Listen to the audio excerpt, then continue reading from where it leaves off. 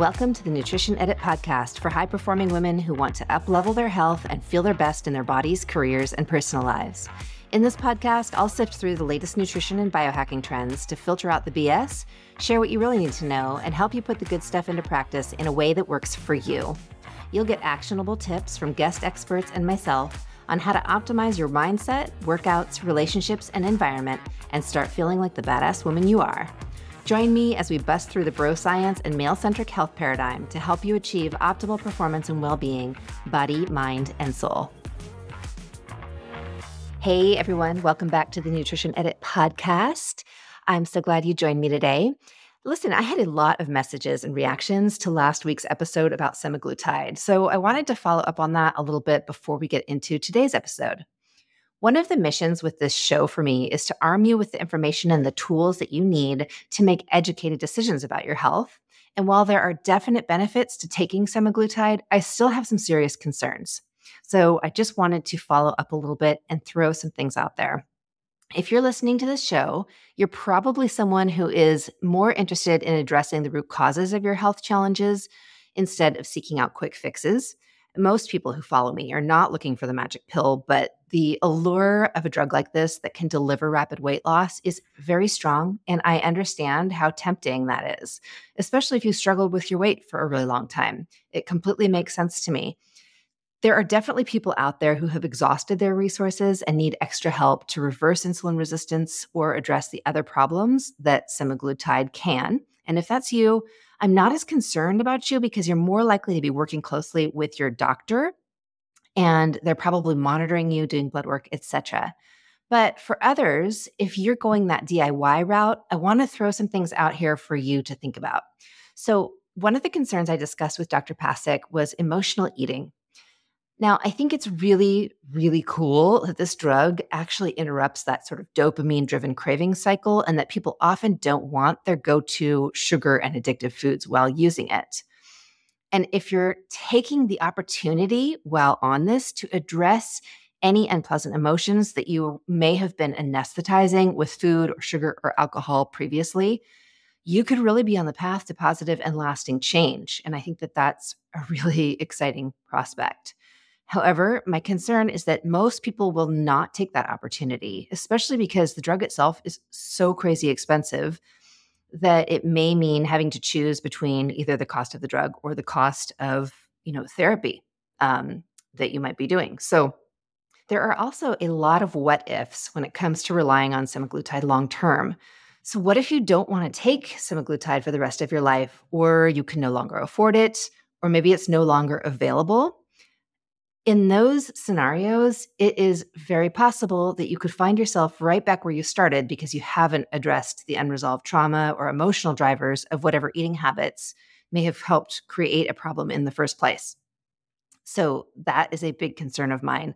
And there have been shortages of this drug already for people who really need it for medical purposes because so many people are using it for weight loss. So if at some point the FDA or whatever body is controlling this decides, look, we're not going to make this available any longer, there are probably going to be two routes. A, you won't have access to it anymore, or people will only have access to it from dubious sources online, which is not a good idea.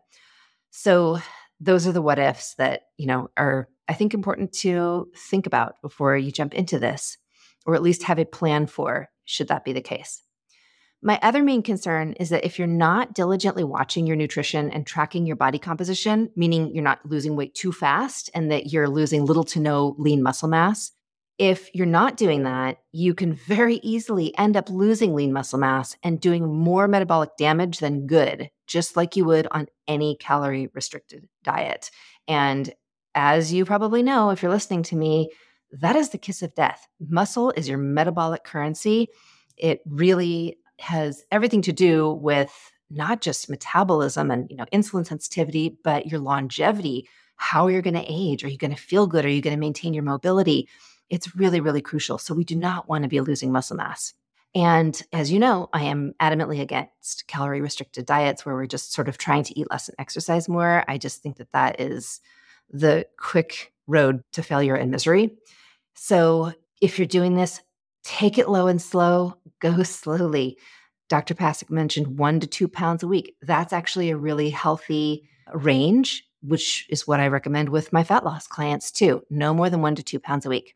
So, another part of my mission in my practice and with this show is to really help you to appreciate, nurture, and respect your body. And that is really not something that you learn by suppressing your emotions or suppressing your appetite, denying your body the nutrition it needs to function at its best. And I know this firsthand because I tried to do that for 2 decades. So use the opportunity if you are taking semaglutide, ride that wave with the lack of, cravings for these sort of blissy dopamine hit foods. Anything that's surfacing for you that was previously being masked by using those things, really take this chance to address those things. And lastly, another really important aspect here is keep in mind that if you haven't opened your detox pathways before starting this and before starting to lose fat, you're going to have these harmful toxins circulating and potentially doing damage to your brain and tissues. And we really don't want this. So, this is why I believe so strongly that you should work with a practitioner who really understands these things and can support you along the way. It's also really important that you're being prescribed the drug from a reputable pharmacy or compounding pharmacy and not getting it from a random source online, because you really have no guarantees of what you're getting. Is it safe? Is it not? I mean, this is something that people are injecting into their bodies. You want to make sure that you're getting what you think you are and that it's safe and it's what you think you're getting and what you're paying for. Now, that said, not all of you are going to have access to this kind of doctor, a functional medicine doctor, or somebody who really knows the ins and outs of this. And if you're someone who can follow a serious detox protocol on your own before starting the drug, if you can be disciplined about eating nutrient dense food, getting enough protein, and maintaining your muscle mass with resistance training, I applaud you. I think that that's fantastic and more power to you. But, if that's not you, then it's time to think about getting some support around this. And just jumping back too, like Dr. Pasick said, you're likely going to lose weight and feel a lot better just by doing the detox protocol portion of what she was talking about. So that's worth doing no matter what. But if you've really struggled in the past to stick to a detox or a nutrition protocol, that's when you should not try to go this alone. I am not a doctor, but I absolutely can help you with prepping your body and making sure that you're eating and exercising right while taking this. So if you want some support around this, go ahead and book a 30-minute coffee talk with me. You can go to my website at joliverwellness.com, click the link in my show notes, or go to the link in my bio on Instagram. You could also DM me there with questions. And then we can just chat about your goals and challenges and see if we're a good fit to work together. And of course, look, you don't have to work with me. Just find someone qualified who you trust and feel comfortable with to support and guide you through this so that you can take good care of your body and soul and get the best outcome. You deserve to feel good in your own skin. Just make sure that you're treating your body with the love and respect it deserves in order to get there. Okay, so now let's get into this week's quick hack episode. Hello, nutrition editors. If you've been listening and you're ready to put this work into practice in your own life, head over to joliverwellness.com and book a free 30-minute chat to learn more about coaching with me or to check out my self-study programs. I also invite you to join my email list where you'll hear from me a few times each month with recipes and strategies for reducing stress, improving your metabolic health, and working out smarter, not harder.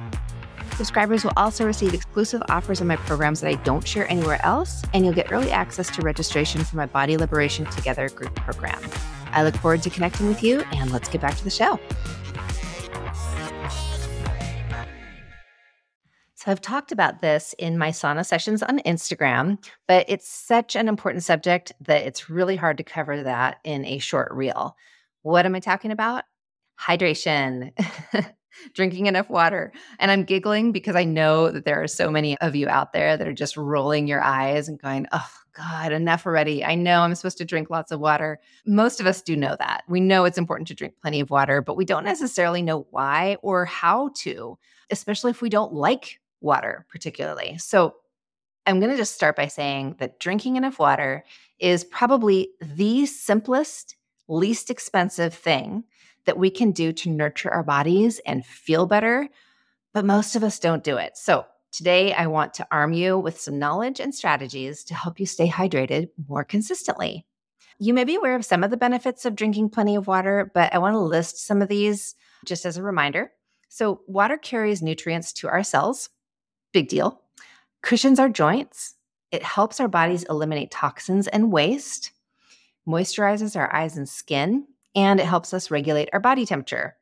It is also necessary for healthy immune and metabolic function. And drinking enough water will reduce your risk of urinary tract infections and kidney stones. It helps with cardiovascular function. So, if you're dehydrated, your blood will actually be thicker and your heart has to work harder to pump the blood, which can result in arrhythmia or irregular heartbeat and low blood pressure. So, if you're someone that experiences like dizziness upon standing, that kind of thing, or your blood pressure is chronically low, then you may need to really pay even more attention to your hydration. So, how do you know if you are dehydrated? Well, some of the most common symptoms of dehydration are headaches, fatigue, and constipation. I'd say those are the top three complaints that I hear in my office, but also mood swings, muscle cramps, body temperature fluctuations, so like hot flashes or chills, dry mouth, bad breath, dizziness, like I mentioned before, decreased mental and athletic performance. So if you get brain foggy or you're having a hard time focusing or concentrating, you might need water. And then also dry skin, hair, and brittle nails. Those are really big indicators of either dehydration and or poor fat absorption. Another really simple go-to way to tell if you are hydrated or not is by looking at the color of your urine. So, if your pee is darker than a pale straw yellow color or it's not nearly clear, you need to drink up. It should not be dark yellow. It should certainly not be brown. You want to go for that kind of pale hint of yellow. That's kind of the sweet spot. So, pay attention to that and then definitely increase your water intake if it's darker. So, two of the lesser known symptoms of dehydration are sugar cravings and weight gain. And I want to dive into these two because, especially after talking about fat loss last week, this is one of the things that you can just start with before you go spending, hundreds to thousands of dollars on a weight loss drug every month. I think it's really crucial to start with the basic foundational pieces, and water drinking is the main one. So, dehydration triggers both thirst and hunger in the brain, which likely this is tied to our innate drive to obtain water from our foods that we survive, right? Also, if you're not hydrated enough, it's really difficult for your body to metabolize glycogen for energy. So, you'll end up craving sugar to give your body a quick energy boost. And so, you don't want to have to rely on that. If you want to stay nice and hydrated so that your metabolic functions are all working optimally. Another thing is being dehydrated also leads to low serotonin levels. So, if your serotonin is low, this can trigger cravings and prevent satiety. So, you won't feel super satiated after eating. And it can make us feel more impulsive. So, it's actually harder to say no to whatever it is that we're craving. I have a personal little anecdote about this. I was recently visiting my mom in California and it was really hot down there. So, I was drinking a ton of water. And I thought I was drinking plenty of water at home, but after a couple days being there, I realized I wasn't having any sugar cravings at all, and I hadn't even thought about it. I don't eat much sugar, but I do love a few bites of dark chocolate sometimes after dinner. And when I was there, it just never even crossed my mind. And I realized that it was because I was drinking so much water.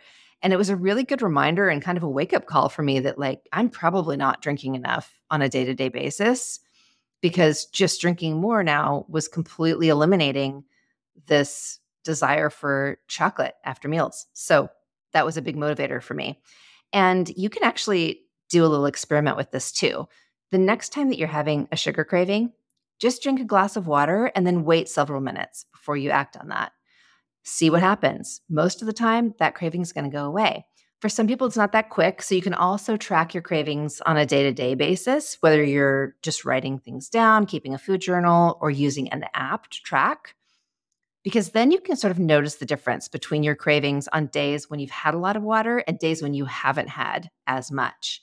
That'll help you sort of connect the dots so that you can figure out what's the sweet spot for me and, realize exactly how much water you need to be drinking. And I'll get to a simple formula a little bit later so you can figure that out. So hydration plays a really, really big role in your body's ability to burn fat. And even slight dehydration causes your body to store fat more efficiently. So here's the $1 million question that everyone asks. Well, how much water do I need to be drinking? And the simple answer to this is it depends on your weight. So I recommend shooting for half your body weight in ounces of water. That would mean that someone weighing 160 pounds would need about 80 ounces of water a day or about 10 cups. Now, if you drink coffee, tea, or alcohol, these all have diuretic effects. So you need to add more water in, typically about 2 additional cups of water for each cup of coffee or tea or alcoholic drink that you have. So if you're that 160-pound person that's shooting for the 80 ounces of water and you have 2 cups of coffee in the morning, you need to add an additional 16 ounces. So that would bump you up to 96 ounces of water a day that you're shooting for. That's going to be that threshold that you want to aim for. And then just see how you feel. You might feel great and have all the signs of being well hydrated, none of the signs of dehydration at, 80 or 84 ounces, something like that. Typically, if you get close to that threshold, you're going to be okay. But I would just shoot for that as your minimum and then adjust accordingly from there. During summer, too, it's really easy to get dehydrated because it's hot outside. We're sweating more. If you live here in the Northwest, like I do, most of our homes do not have air conditioning. So we are sweating more. And then if you're doing outdoor activities, it's just really easy to get dehydrated in summer.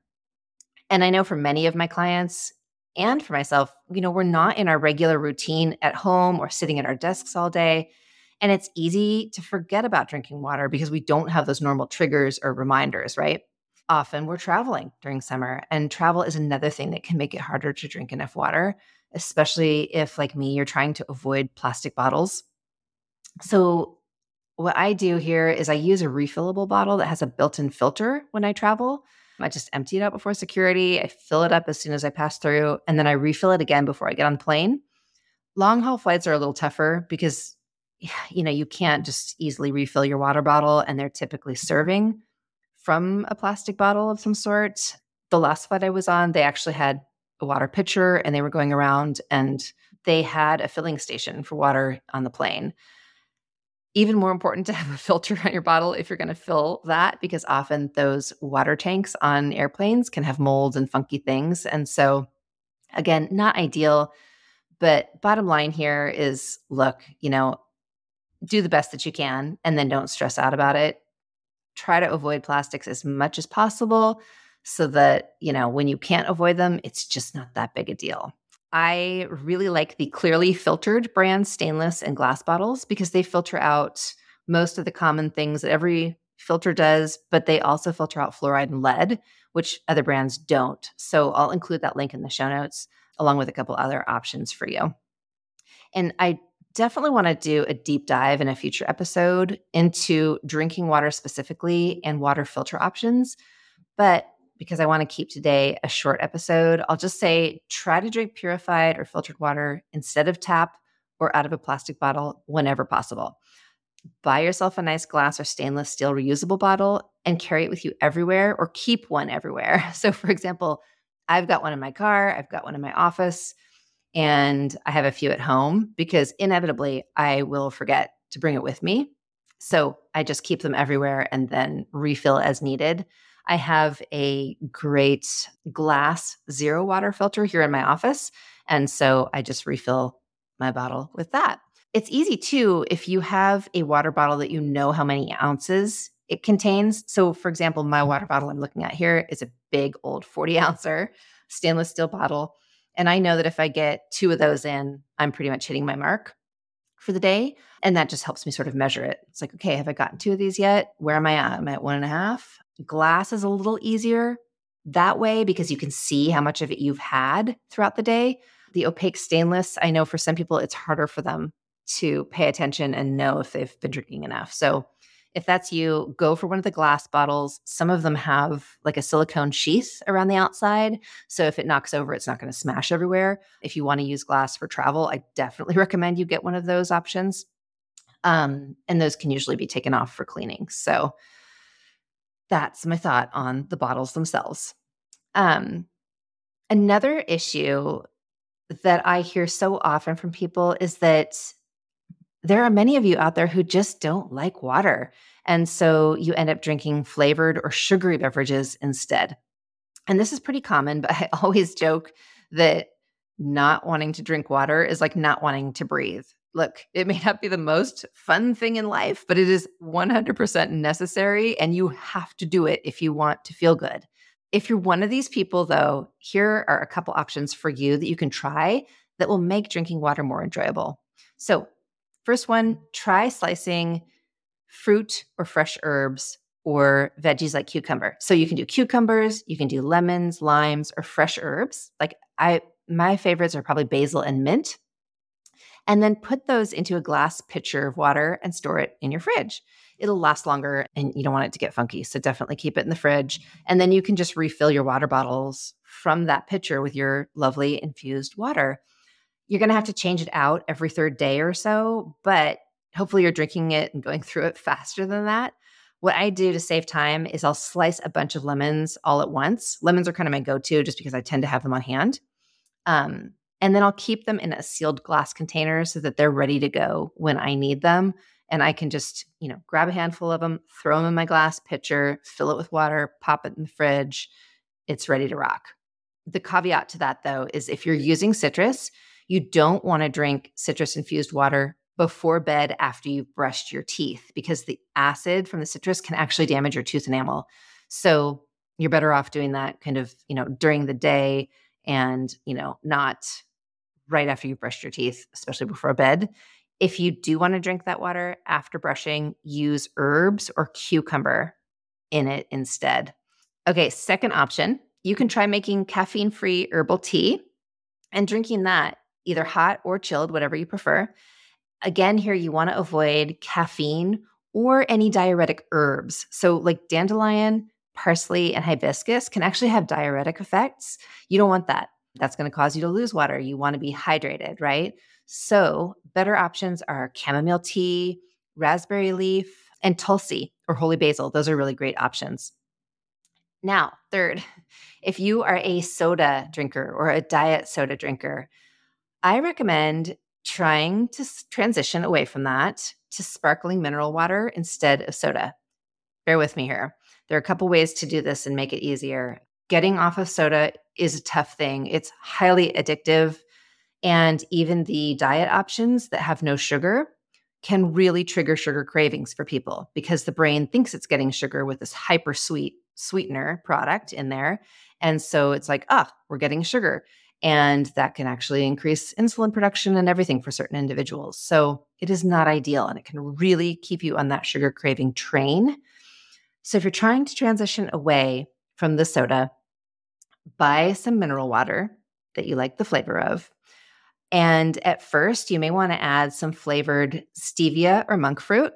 I recommend some liquid organic stevia or monk fruit. Look for one without erythritol. And then adding that to your sparkling water instead of drinking the soda. Now, you can find these that are flavored. So they have different ones that are, cola flavored, root beer flavored, fruit, berry, all different kinds of things out there.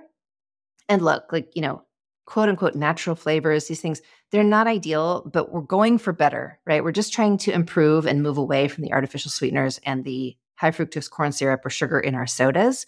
So this is still a much better option. And then start by adding as much as you need to of that sweetener to the sparkling water, and then just gradually decrease that, maybe by 1 drop every day or every other day until you no longer need it. I guarantee if you went back to how much you were using initially, it's going to be too sweet. Like your sweet tolerance is going to decrease. So you're going to need less and less as you gradually decrease it. Do it slowly. That's okay. My husband is a great example of this. So he used to absolutely love root beer and he drank quite a lot of it.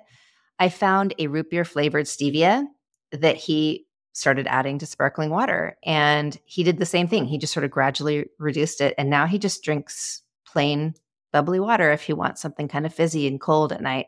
And he doesn't really need to sweeten it. So I love a fizzy, bubbly water. I love to make a nice mocktail. My favorite go-tos that I haven't mentioned yet, I love orange blossom water or rose water, and I'll add that to my sparkling water. And I might put a couple drops of organic monk fruit. Um, if you're someone who doesn't like that aftertaste that stevia can have, monk fruit is a better option. It doesn't have that. It's subtler. It's not quite as sweet, so you might need a little more initially, but that's what I prefer. I think it's the Now brand, organic liquid monk fruit that I use.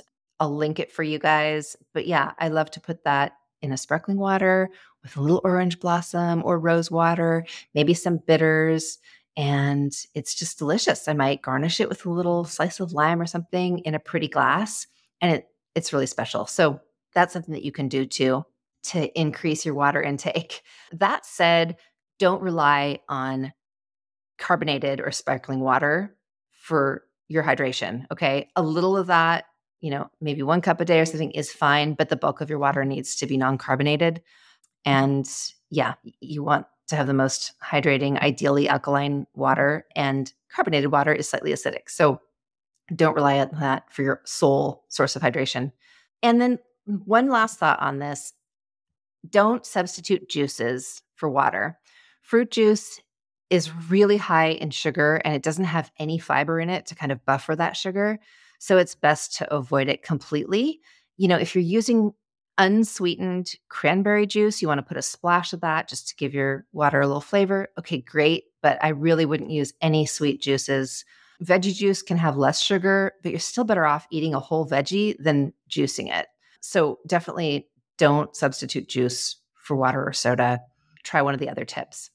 So I hope you found that helpful. Let me know. I'd love to hear from you if you try any of these tips, if you make any of these changes. What did you notice when you were tracking your hydration and cravings? Let me know. Best way to get in touch with me: shoot me a DM on Instagram. I'm at J Oliver Wellness, and you can put podcast or nutrition edit in the subject line, and that way I'll know that you're not spamming me, and I'll check it and get back to you as soon as I can. But yeah, let me know what you try and how it works for you and what you've learned. I hoped this was helpful for you and that you have some good takeaways from this and you're more motivated to drink water. Also, I am currently planning out episodes and guests for season 3 of the Nutrition Edit, and I would love to hear from you about, subjects you want to learn more about, different guests you'd love to have on the show, or areas that maybe you're struggling with, or more quick hacks episodes you'd love to hear.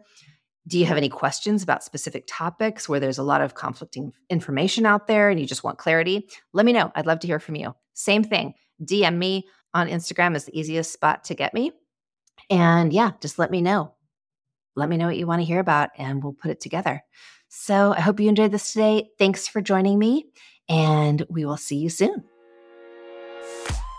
Hey there, I'm so glad you hung out with me today. And if you enjoyed the show, please share it, subscribe, and leave me a review. It only takes a minute and it helps me achieve my mission of giving more women the tools to feel better and enjoy life more. Also, check out the show notes for links to connect with me and learn more about the information and products featured in each episode. Thanks for listening, and I'll see you next time. And now for all the legal stuff. I am not a doctor, and the content here should not be taken as medical advice. All information in this podcast is for informational purposes only, does not constitute medical advice, and does not establish any kind of practitioner or coach-client relationship. This podcast is not a substitute for professional medical advice, diagnoses, or treatment. Do not disregard medical advice or delay seeking medical advice because of information you hear in this podcast, and do not start or stop any medications without speaking to your health provider. Always seek the advice of a qualified health practitioner before undertaking any new health regimen. This podcast and website represents the opinions of Jeannie Oliver and guests to the show.